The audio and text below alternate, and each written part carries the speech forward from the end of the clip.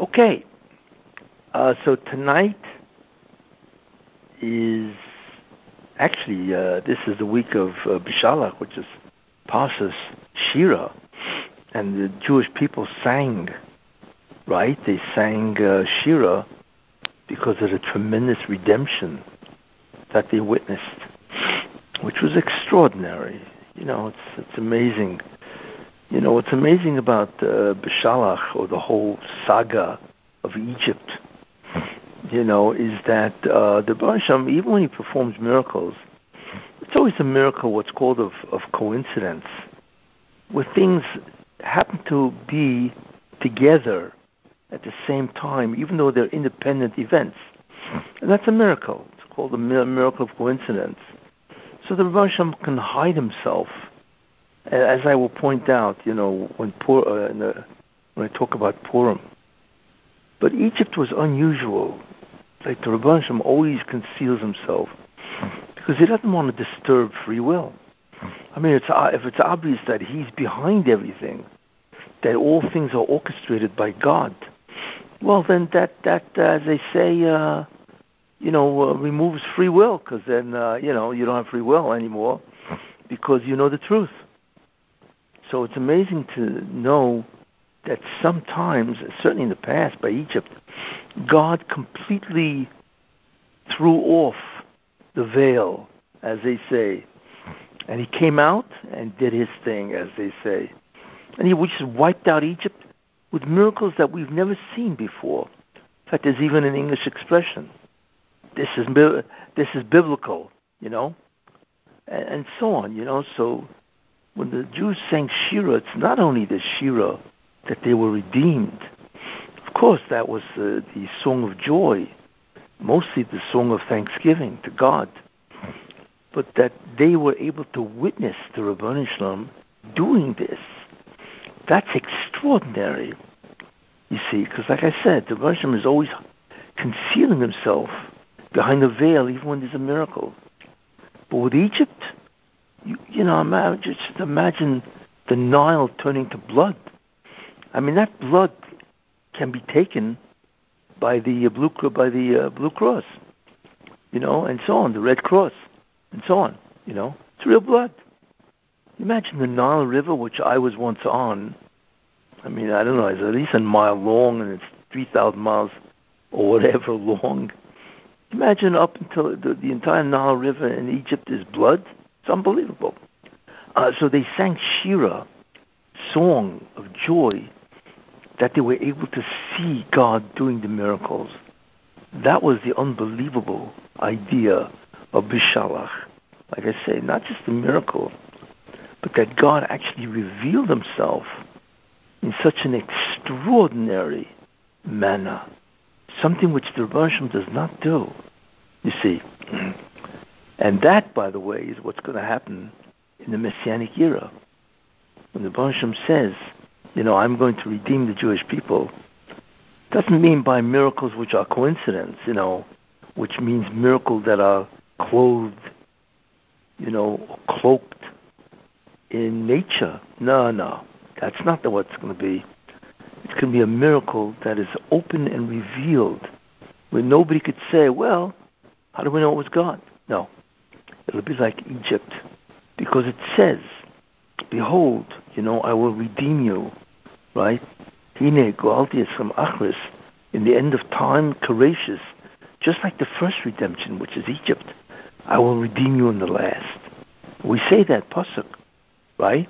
By in Musaf on Shabbos, we say it. In any case, so we are now in Bishalach, And there's something I wanted to talk about, which I have mentioned, I think, briefly in the past, but it explains why the world is so wacky. It's insane. When we take a look at this world, the world is really insane. It's incredible. What's going on, which I will explain, in what way, but everybody knows mankind has never descended to such a low level.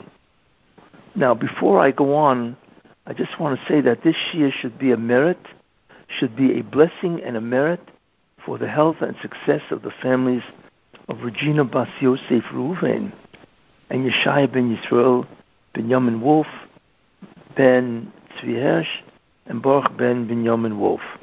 Ashbi Aliyah's Neshama for all these people, and they should all have tremendous merit. In any case, as I was saying, why is the world so crazy?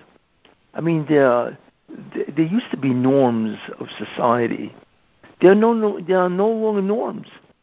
Which I will elaborate on. What is behind this? So I want to talk about something much more at length. What is the behavior or actions of God at the end of time? Very important to understand what it is. And because this really explains what is happening. You see, so one of them is the secret of the Akedah, which I want to go into because it's worthwhile understanding. Because in many ways, we are required to understand this and therefore live up to the ideal of this, of the Akedah. The question we have to ask ourselves is, we know what the Akedah is, right? So the question we have to ask ourselves is, why did the Rebbeinu Shalom do this? What was the real test of the Akedah? Well, basically, the Rebbeinu Shalom appears to Avram Avinu, right? And he tells him, you have to go and sacrifice and kill Yitzchak. So he tells him, which is incredible. So Avram Avinu does it, gets up in the morning, he goes, right, to the mountain, Har Moriah, which is obviously where the Beis HaMikdash used to be, and he builds an altar, whatever, puts Yitzchak on top, and he's about to slaughter Yitzchak. And of course, an angel from God stops him, and so on. And that test is considered one of the greatest tests ever known to mankind. You see, that's the kind of test it was. But what was the real test? Well, we can distinguish many, many different difficulties that Avram Avinu had with that particular command of God. You see, there were really many tests, and Avram Avinu succeeded in overcoming all of the difficulties not to do it. Let's take a look at some of them.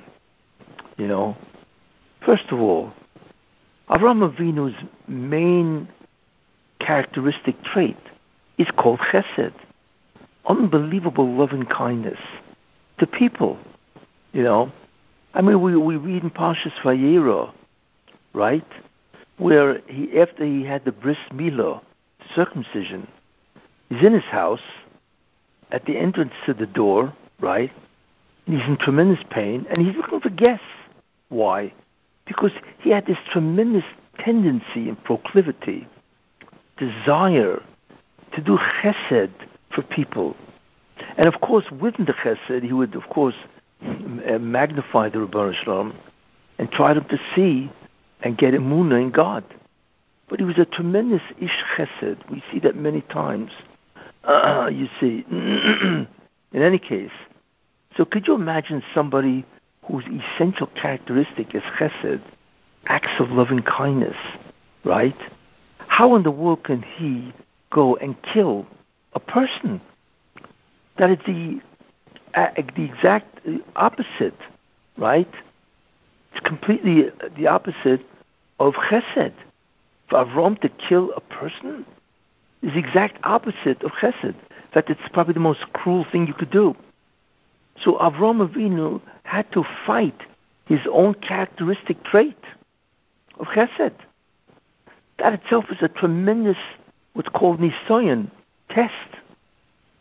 So that's the first test of Avram, to overcome his nature and to do something which is incredibly cruel, which is the opposite. The second difficulty with Avram is that not only is Avram chesed, but God is an infinite Baal Chesed. It says Chesed, Olam Chesed Yiboneh. The world was created because of God's tremendous loving kindness and Chesed. That's why He created the world and gave each person a chance to have eternal life with infinite bliss. That's the incredible chesed of God. So how in the world can God command Avram to kill Yitzchak? Again, it's counter the Rebbeinu Shalom's infinite chesed himself. So how could God even issue such a commandment? You see? So that becomes an unbelievable, perplexing command to Avram Avinu. Third idea, what do you mean Yitzchak has to be killed? For what reason? There's no justice here. He didn't do anything that would do what? That would deserve his death. So essentially what God is saying, I want you to kill Yitzchak, and it has nothing to do with any kind of retribution. That's the height of injustice, you see. So Avraham Avinu has to contend with that. I mean, God is the ultimate judge. In fact, he says when God wanted to destroy Sodom, Hashofet kol haaretz, he who judges the entire world, right? V'yaseh mishpat, shouldn't do justice? Of course not. God is the ultimate judge, and his justice is exact. We see that in Ha'azinu where it says, right? Ein avlo, right? Tzadik v'yoshahu. God is just and fair, right? Ein avlo. There's no avlo. There's no injustice with God. So how could God demand, logically, the death of Yitzchak when he did not deserve it through justice? You see.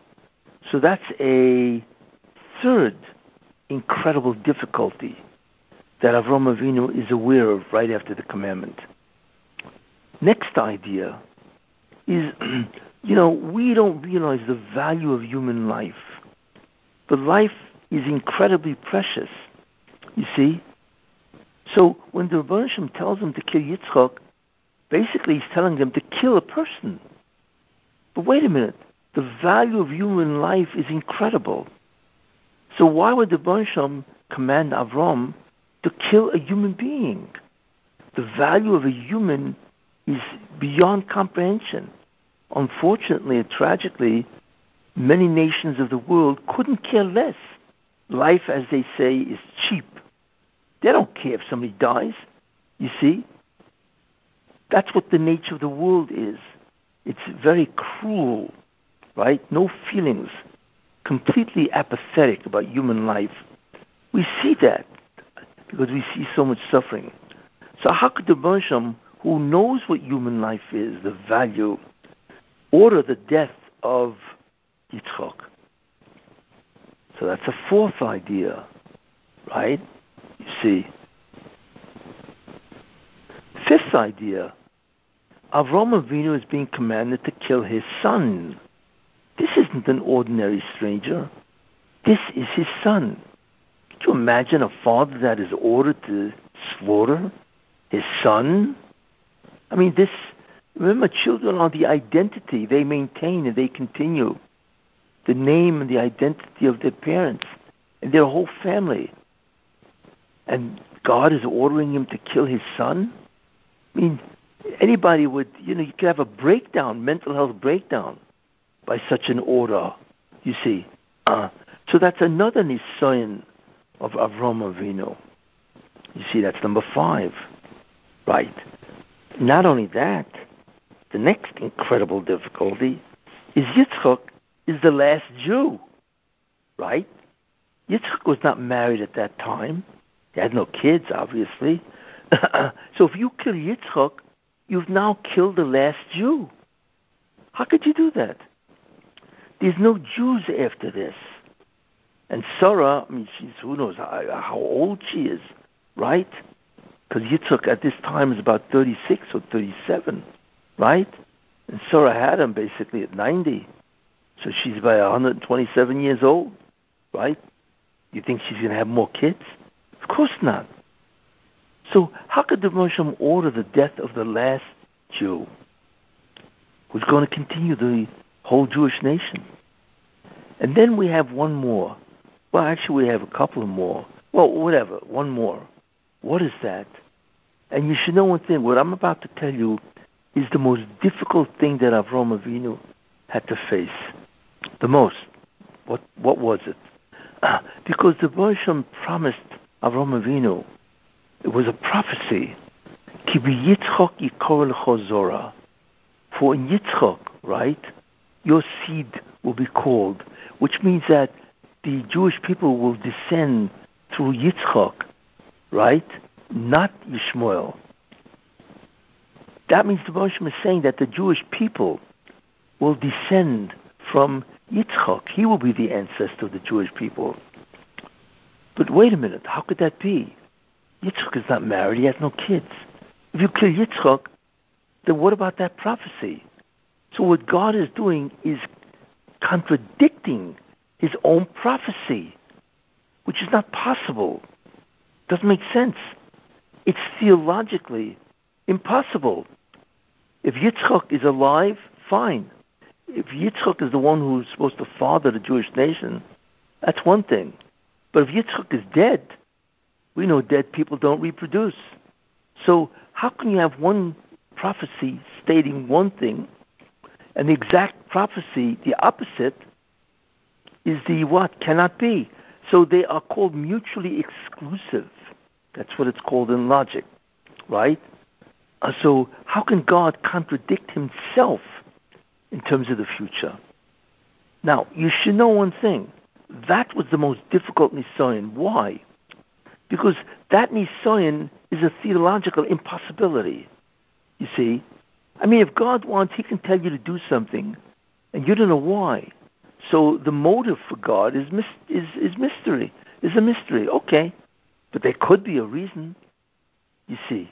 But as far as Avraham Avinu is concerned, right, this is a theological, mutually exclusive dilemma. It's impossible because Yitzchak cannot be slaughtered and carry on the Jewish people. It's impossible. That was the most difficult thing for Avraham. What does that mean? Because the nature, and this is the true essence of the Akedah, God appears to Avraham Avinu irrational. Irrational means completely illogical, not unknown. His motives are unknown, but absolutely irrational. It's impossible, you see. That's how he appeared to Avraham Avinu. And therefore what that does, it had to do to Avraham Avinu, is that this doesn't make any sense. How can God, who is rational, say this? So therefore, he could abandon God. He could just, this whole thing is crazy. It doesn't make sense. How could God appear to me completely illogical and irrational? That's the kind of test the Akedah was, you see. Now, we know, really, that the command, the expression of the command, when God told him to slaughter, to kill Yitzchak, sacrifice Yitzchak, he didn't say sacrifice, kill him. He said, V'ha'aleu li'olah, bring him up for an olah, which is a burnt offering, right? So the command really was, well, just put him on the altar and that's it. Don't finish the job. Now, Avraham Avinu correctly interpreted, well, if I put him up on the altar, obviously I have to sacrifice him. And that was true. But God never said that. So therefore, God did not contradict himself. That's the real answer. But Avraham Avinu did not interpret it that way, and that's what God wanted him, to not interpret it that way, but to interpret, to kill, sacrifice Yitzchak. So that is what God appeared to Avraham Avinu as completely irrational, which is astounding. Now, we therefore have to ask, why?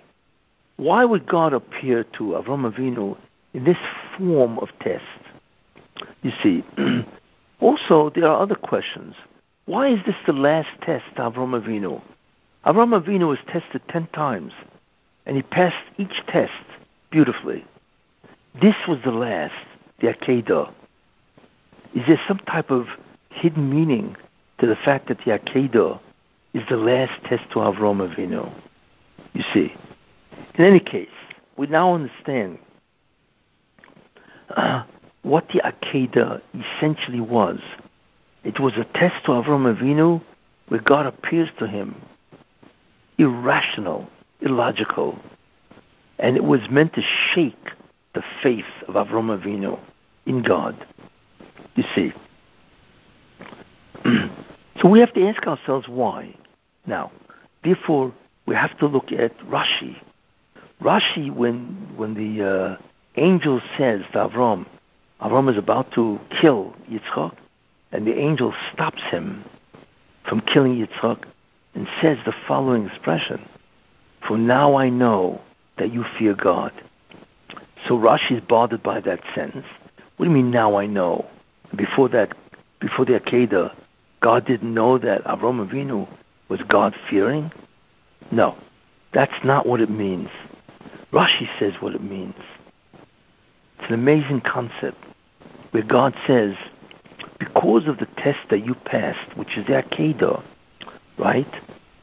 And even though I appear to completely irrational, therefore I am incredibly destroying the possibility of you having trust and faith in me, right? The fact that you did this, now Rashi says, now I can answer, Yesh li lahoshev, I can respond or answer the claim of the Satan and the nations of the world. What does that mean? That means, here's what happens. The Satan and the nations of the world, certainly the Satan, is mekatreg. He prosecutes. And here's what he says. Wait a minute. The Jews are sinning, you see. Why do you stay with them? Why? Why don't you abandon them and pick somebody else?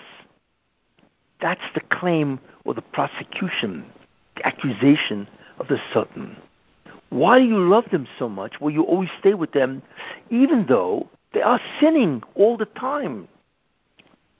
This always goes on with the Satan, you see.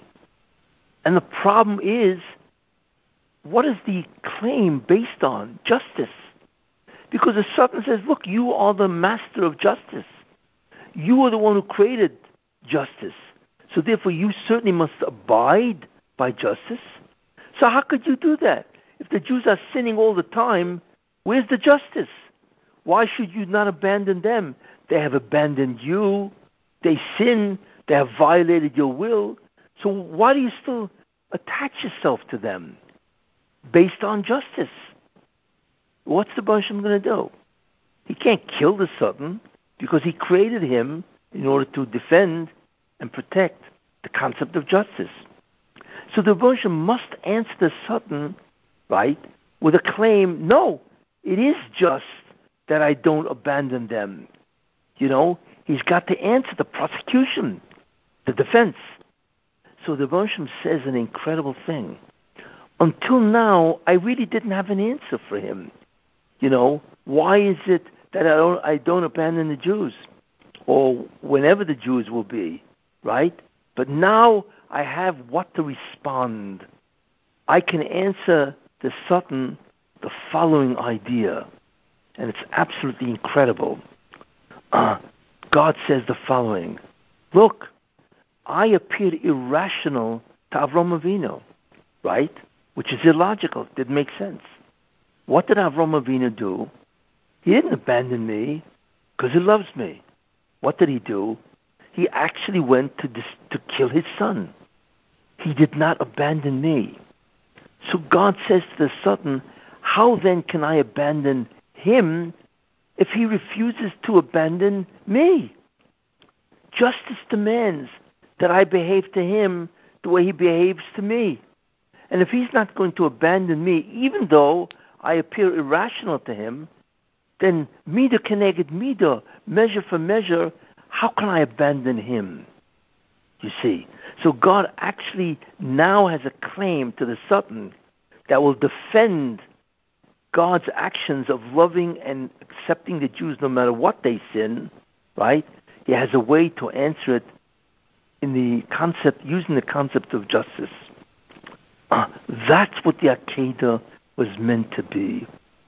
A very important idea, you see. That's why God did this. God appears irrationally to tell him to kill his kid, which is a direct contradiction to what he said to Avram before. So Avram Avinu normally had every right to abandon God, because we're not talking here about God that I don't know his motive. This whole thing doesn't make sense. It's irrational. Yet Avram Avinu did not abandon God, giving the Ribono Shel Olam a magnificent response to the son. What is this called that Avram Avinu did not abandon God? It's called loyalty. That's the key. What God wanted is that Avram Avinu, right, should be loyal to God no matter what God does, no matter how God appears. You see. So therefore God can say, look, no matter what I do to them, even if it's irrational, they don't abandon me. They're always loyal. So how could I abandon the Jewish people? We don't realize how powerful that is. That in the end, that saves the Jewish people. I mean, let's take a look at today, right? Today, it's incredible what goes on. You see, when you look at the world is insane. Just take a look at each country. You have America, right? Transgender. You have to watch your pronouns. It's LGBTQ, right? And they even prefer that now, right? You talk about the incredible rise in crime, the defund the police. These things are crazy, right? You're talking allowing people to come in the southern border, what's happening in America, right? Then you look at the rest of the world. You have Putin destroying Ukraine. You have China, right? Xi Jinping, right? Crazy guy wants to take over, or he wants to be a dictator to 1.4 billion people. You're talking about Iran, right? That wants to kill everybody and destroy the Middle East, right? And so on. You're looking at incredible involvement in materialism. In many ways, the world is not just insane in that way, but they are pervaded with a whole concept of materialism and power, you see, and fame. The whole world. So it's so bad that the rules of civilization have been violated. You know, how can a civilization survive if it has, homosexuality that's not only permitted, but preferred? It's a destruction of what? First is abortions. You can kill kids up to the time of delivery. And there's one of the states wanted that you can kill the kid even after birth, within the first 24 hours, I think. Where if the mother talks with the doctor and they decide the kid shouldn't live, you can kill it. That's murder. This is civilization, right? And then they're destroying educationally the kids in kindergarten.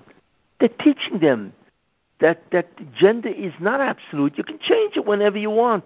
You see, not only that, you can declare yourself to be a boy if you're a girl, or a girl if you're a boy. The transgender, they're teaching this to kindergarten kids. All right? Then colleges are filled with leftists, progressives, and communists. Right? And this is the educational system. You see? Can you imagine what's going on in America? It's incredible. So America is violating the very way that they can be civilized. You see? That's what they're doing. And therefore, we say to ourselves, wait a minute, this doesn't make any sense. There's a concept of less din v'less dayan, you see. What happens is we take a look and say, why is God allowing all this insanity to occur? Right? When nations are devoid of the rules of civilization itself, where is God? Less din means there's no judgment, but less dayan and there's no judge. That's irrational. God is the one who judges the world. He's the one who governs, directs the world. Where is he? That's irrational. Because that's the major characteristic of God. It's to direct the world, you see. So essentially God has appeared irrational. Why? For the same reason of Avram Avinu. Because the Satan is screaming his head off, if that's what he has. All right? Why do you love the Jews? Do you know there was a study in London where they estimated that there's 15.1 million Jews in the world? How many religious or Torah-observant Jews are there, basically? 2.1 million. The rest, 13.1 million, are gone.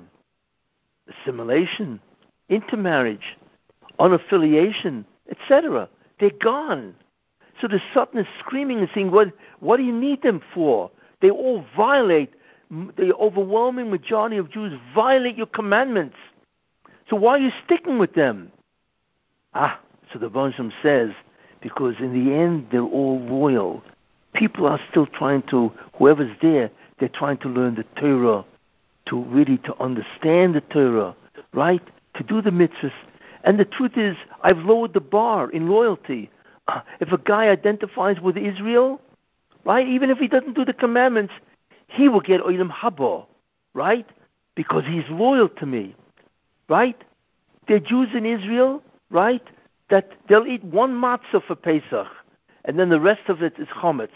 But that exemplifies loyalty. God has lowered the bar for loyalty. If a guy says, well, I love Israel, I believe in Jewish history, I believe in the Jewish mission and all that, even if he doesn't do mitzvahs, that's loyalty. That's what God needs, and God therefore subjected to Avram Avinu the exact same thing. Because you have to understand, in the end, even if the Jews don't do the mitzvahs, basically, but if they do demonstrate some type of loyalty to God, that will save the Jews. And therefore God had Avram Avinu go through that test of loyalty, right? So he could say to the Satan, you see, they are loyal even when I appear to them irrational. Very, very important idea. You see, in any case, we now understand the real understanding of the concept of the Akedah itself and what it did, you see. So this really is exactly what the climate of this world really is. It's irrational, where God seems to have disappeared. He no longer directs the world. People who are evil, right, they have command of the entire world. They could do whatever they want, you see. And therefore, the way God presents himself does not make any sense at all. Now, since I'm talking about the Akedah, the Akedah also reveals another tremendous secret. The concept of Mashiach ben Yosef, you see. Because what did Avram Avinu, he takes a look, so God, the angel stops him from slaughtering Yitzchak, and he takes a look and he sees a ram that is entangled in the bushes. It says that in the Torah. He saw an aisle, and it was entangled.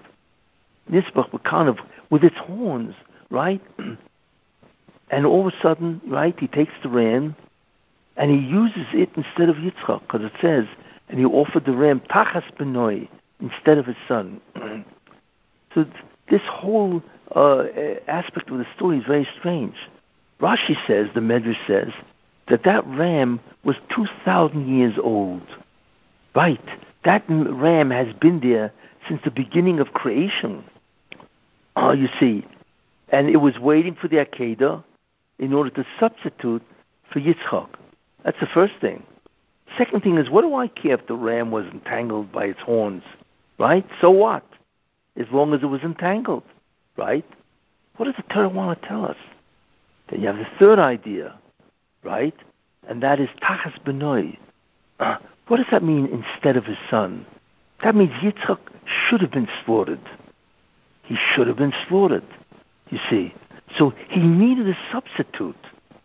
So fortunately, Avram Avinu saw a ram, and that was the substitute for Yitzchak.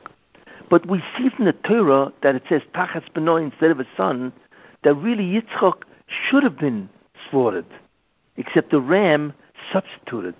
What does that mean? Okay, I once mentioned this, but there's an incredible medrash where God approaches, you see, the Mashiach ben Yosef, and he says, in the end of time, your children must be destroyed. It means the Jewish people have to be destroyed. Not all of them, but many of them. Why? Because they have sinned so grievously that there's not enough time to give them a kapara. You see, that's what God says. To who? To the Mashiach ben Yosef. That's what he says. So the Mashiach ben Yosef hears this, you see, and he says to Rabban Shem, wait a minute. What I will do is the following. That he says that he is going to accept the suffering that they should have had for every Jew that lives in his generation, which means when he comes, but for every Jew that lived, for every generation since the beginning of time, since Avraham Avinu, he is going to accept the suffering, right, for the Jewish people. So God said, okay, he sacrificed himself to suffer for the Jewish people, to be a korban, as they say. So God takes the Medrash, this is a Yalkut, right, in Yeshayahu, in 499, this is what it says. God took a iron barzel, an iron yoke, that you put on top of buffalo, and he puts it on the top of the neck of the Mashiach ben Yosef. And it's incredibly heavy. And that represents, of course, the suffering that Mashiach ben Yosef is going to accept in lieu of the Jewish people, in order that they should have, right, an atonement, a kapara. So all of a sudden he bows his head, the Mashiach ben Yosef, right, because it's so heavy. So he starts screaming and says, I can't do this. This is impossible. I'm only human. I'm only a boss of a dumb. So God says, yes, but you promised, because God needs him to do that, you see. So therefore he says, therefore I will help you. I will go into exile. I will also, in that sense, bear their suffering, because I myself will conceal my greatness and go into exile with you. So the Mashiach ben Yosef says, okay, then it's sufficient for the servant to be like his master. If you also will accept some type of limitation and restriction on you, right, which means God conceals himself, then I will be able to bear the suffering and so on. What do we see? That the Mashiach ben Yosef offered himself as a substitute when the Jews, many of them, cannot get the future world. You see. So that's what the Mashiach ben Yosef did. And for that, he's incredibly rewarded, because that's the greatest sacrifice ever made for the Jewish people. In any case, this is what he does. You see. So, now we understand who the ram is. That ram is the Mashiach ben Yosef that's waiting to sacrifice himself for 2,000 years. So that ram is the ayil, that is the symbol of the Mashiach ben Yosef. You see. And not only that, he's entangled in his horns. Why is that so important? Because the Mashiach ben Yosef will bring the redemption with unbelievable chokhmah, wisdom. His wisdom is beyond compare. That's how he's going to, bring the redemption. He's going to stun mankind with unbelievable wisdom. So therefore, it's entangled. It means he's got all this to offer, and he can't, because he's suffering in a certain figurative sense. He's in prison. He's a person that has this incredible spiritual potential, and God has locked him up.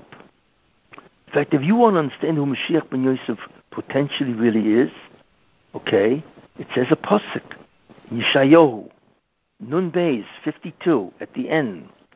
Hine Yaskel Avdi, behold, my servant will grow wise. Right?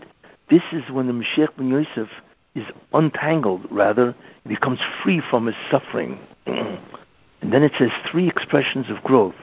V'yoram, v'nisa, v'gova mi'oid. So the Medrash asks, why does it have three expressions of growth by this Mashiach ben Yosef? And by the way, the Targum says, who is this Avdi? Who is, behold, my servant will grow wise? Who is this? So the Targum says, Malka Mashiach, the Melech HaMashiach, the Mashiach, obviously, ben Yosef, okay, who's being released from his terrible prison. figurative prison. So the Medrash says the first expression of growth when he's released is he will be greater than Avram Avinu. If you imagine somebody walking around that's greater than Avram Avinu, which we don't even understand. The next expression of growth is Venisa, right? Which means he will be greater than Moshe Rabbeinu. You can't even look at Moshe. He had to wear a mask. That's how great he was. That's how holy he was.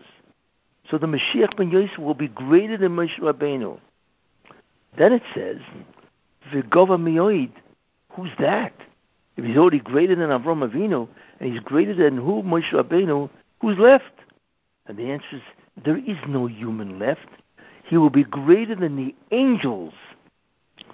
That is the last expression. You're looking at a human being that is greater than Avram Avinu, greater than Moshe Rabbeinu, and he's greater than the Malachim, of which we have absolutely no concept of who they are and what their stature is. So imagine he's going to be here. So could you imagine what kind of suffering he will have? And we know what the suffering is now through the Akedah. Now that we see what happened with Avram Avinu by the Akedah, that God appeared to him, right, as completely irrational, then what happens is a person that is gifted with such incredible spirituality like the Mashiach ben Yosef, he will suffer in the sense that God will appear to him, or behave toward him, I should say, completely irrational, where his spirituality is so entangled, he's so limited, so restricted, that he goes crazy, can't understand what is going on. We're not looking here, basically, at a normal situation where a person can suffer. We are looking at suffering that this person, this being of Mashiach ben Yosef, goes through that is beyond imagination, that actually puts the Rebbeinu Shalom in a position of appearing irrationally, right? So we can only begin to think about what that could be specifically. But in any case, why? Because he has to accept the kapora of Klal Yisrael. You see, so the Akedah actually tells us the suffering, you see, of the Mashiach ben Yosef, you see. And that's what happens. That's the whole concept, really, of the Akedah. So therefore, the Rebbeinu Shalom, in the end, what saved the Jewish people? Well, the Mashiach ben Yosef suffers with the Rebbeinu Shalom appearing irrational, and that's in lieu of the Jewish people, right?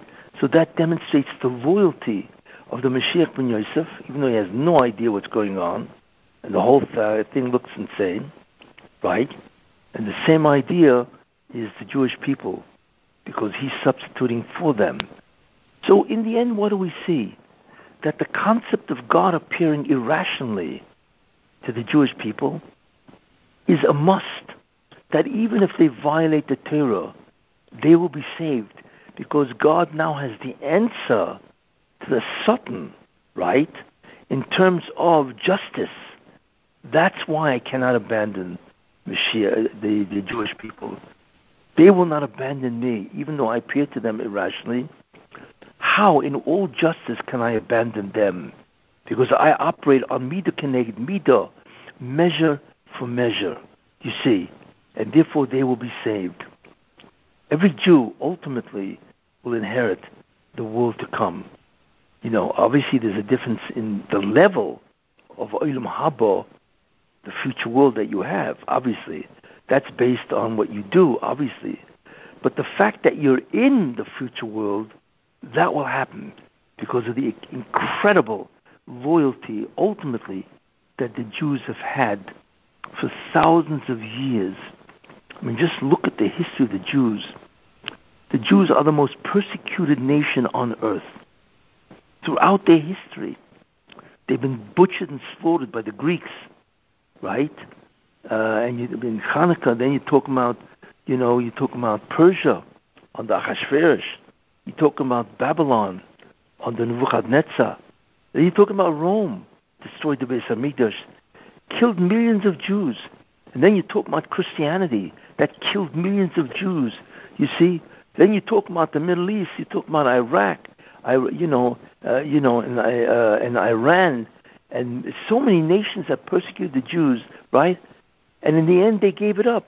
The Crusades killed who knows how many hundreds of thousands of Jews. But the Jews, how many of them were willing to go to the slaughter, not to violate, right, their belief in God? So it's not just this generation, because we are basically all incarnations anyway. We are Gilgulim. You see, we have lived many times. And in these different lifetimes, of course, everybody has sacrificed himself in one way or the other, whether he lived at the time of the Crusades, right, or he lived at the time of the Holocaust, whatever.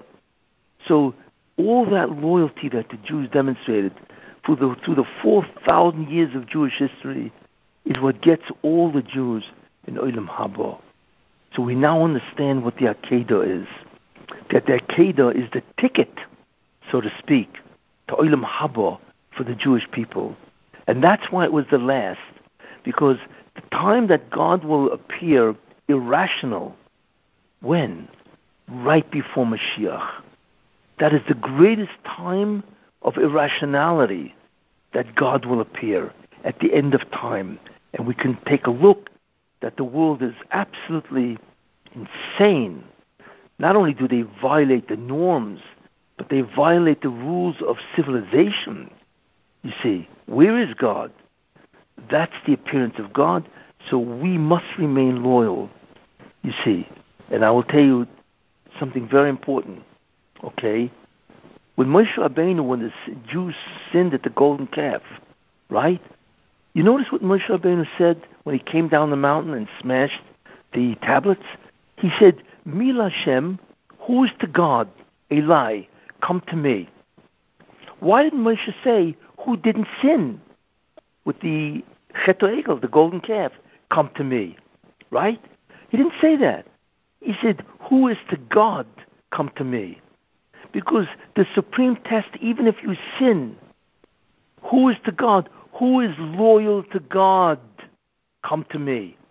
Even if you sinned at the golden calf, if you still believe in God and you still want Him, you still love Him, then come to me. That's why Moshe Rabbeinu said, Mil Hashem, come to me. You see, who is to God? Come to God, right? Then you will be able to survive even with a sin like the golden calf. That's where you see the incredible significance of loyalty. And you see it also in Devarim, by the Novi Sheker, where God says, if there arise amongst you a prophet, right, who is false, and he says, I will perform miracles for you, right? Miracles for you. And he does. And the miracles come to pass. And let us worship other gods. So God says, even though God says, I am testing you. Why? How in the world can a false prophet perform a real miracle? Because God did it for him. That's irrational. How could God do a miracle for a false prophet? And God says why. I have allowed the miracle to happen to do what? To test you. What's the test? Not to see if you're going to do the mitzvahs, but he says, Hayishchem oyavim oisi. Do you still love me? God says that in Dvarim, Parshas Re'eh. You believe this? The meaning of the test says, God says, even though I appear rational, because I am doing the miracle for him to convince you. I want to see. Do you still love me or not? In other words, do you remain loyal to me or not? There you are. That's the ultimate test that God wants the Jews to pass. You need to remain loyal to the Rebbeinu Shalom. Very, very important concept. Because that in the end is what can save you, all of us, all the Jewish people. You see. And we see that from these two ideas. And I will finish with this.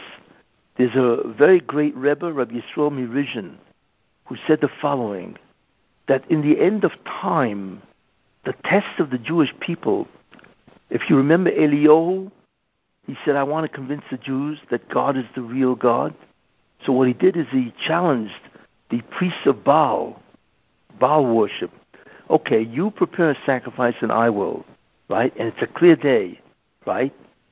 Whoever lightning comes down out of a clear sky, right, and eats up the sacrifice, that is God. So Eliyahu Hanavi said in Har Carmel, you go first, right? And by the way, you can visit that site in Haifa at Har Carmel. So the priests of Baal, right, they put a bull up there, and they're screaming, please, Baal, do it, and so on, right? Nothing happens. Finally, toward Mincha, right, Eliyahu says, okay, now it's my turn, right, puts up the bull, and all of a sudden, out of a clear sky, a lightning bolt comes right out of the sky, right, and destroys the Mizbeach, the altar, eats up the korban, right? And everybody says, Hashem hu Elokim. God is, because it was incredible. So the Rizhiner Rebbe says the following, that in the end of time, right, that lightning bolt will not come down on the sacrifice, the offering of Eliyahu. He's going to come down on the sacrifice of who? Of the priests of Baal. Wait a minute. That's incredible. How could that be? You see? That means God is appearing irrational. How can God allow a miracle like a lightning bolt coming out of a blue sky, right, to eat, right, to destroy, right, the sacrifice of Baal? What is God doing? Aiding and abetting Avodah Zarah? So the Rizhiner Rebbe says that's exactly the test at the end of time. What do we see? That at the end of time, the test is the equivalent of what happened by Eliyahu Hanavi, right? Where the lightning comes down on the priests of Baal, not on the korban of Eliyahu. But that's irrational. You see? So the Rizhiner Rebbe is saying, guess what? God is going to appear to the Jewish people, right, at the end of time, completely irrational. Right. Why? Because of what I've explained. Because God needs to answer with justice the Satan and the nations of the world that demand to know, according to justice, why God does not abandon the Jews. You see? So in order to really test the Jews of their loyalty, he has to appear irrational. And still they don't abandon God. You see? What do we see from all this? Why it appears that God has deserted, abandoned his world, right, to evildoers, dictators, right, crazy people, people who make other people suffer terribly. Why? Because he needs the loyalty of the Jews. And in the end, that's going to save the Jews. For the thousands of years that the Jews have not abandoned God, right, in previous incarnations, and now, and so on. So this is really what is going on in terms of the meaning of this insane world at the end of time. Any questions?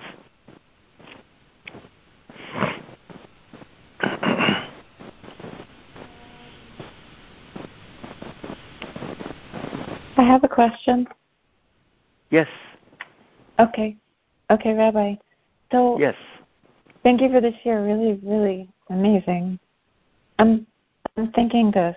So we say the Akedah, we have such a beautiful Siddur that just praises, such gratitude, and the Tefillos have so much love for Hashem. They're just beautiful. And then all of a sudden you have all these parents that read it, and I've heard this over the years. So many people are like, oh, I won't say that. I cannot say that. And it's almost like, so what does that mean that Hashem, like when they put that into our Siddur, what are we trying to accomplish when so many people hate that it's in there? Well, a lot of these people, I think, that don't want to say the Akedah in the morning is because, they're liberals. They don't want to say, I can't believe that God wants to take a human life and put Avraham Avinu through this. This is irrational. So they don't want to say it because they are liberals. It's incredible. But the reason why Chazal put that is exactly to express your loyalty. You read the Akedah, right? and you express your loyalty. You see? Because if you're saying it in prayer, that means you understand Avraham, and maybe you would have done it yourself. You see? That's why it's part of the tefillah. You see? And it's also, when you pray, in that sense, not that God needs to be reminded, but you're saying to God, please remember what Avraham Avinu did. And please remember our loyalty to you. That we have never abandoned you. Never. And even if a Jew seems to have abandoned God, look what he does. Even we don't realize a small action of a Jew that recognizes God. Even if a person says, I don't do any mitzvahs, but I believe in the mission of the Jews, or I believe in Jewish history. You see? That itself is a tremendous, significant statement that God values, because it means that he's not abandoning God. You see? And Jews do that. Throughout history, they've always stuck with God. And how many times did they allow themselves to be killed for the sake of God, not to give up, the belief in God himself, and so on. So that's why we say the Akedah, for that reason. Exactly. Maybe it also is preparing people to know that Hashem is irrational. Sometimes that's how he manifests himself. Right, yeah. Right. So how long does this irrationality have to last for? Because that's a very good question. For more than 2,000 years, and as a nation, we've definitely dealt with more than we would expect of irrationality. You think what you're saying? You think it would be sufficient? Correct. Yes. Our problem is we never really know, only until the end, the extent of sin of the Jew. Only God knows how much sin has to be atoned for. We don't. We don't really know. It's a very important concept, you see. So therefore, we can't judge. We don't know. In the end of time, we will know. When the Mashiach comes, he's going to reveal exactly why it happened, where it happened, and when it happened, and why God has to continuously, not continuously, I should say, but in many ways appear irrationally, because he needs. The central idea is this: that the Rosh must act with justice. That's why he created the world. You see, and the Satan has the right to demand to know where is the justice of God, right? By loving the Jews, protecting them, and giving them the future world. So God needs that.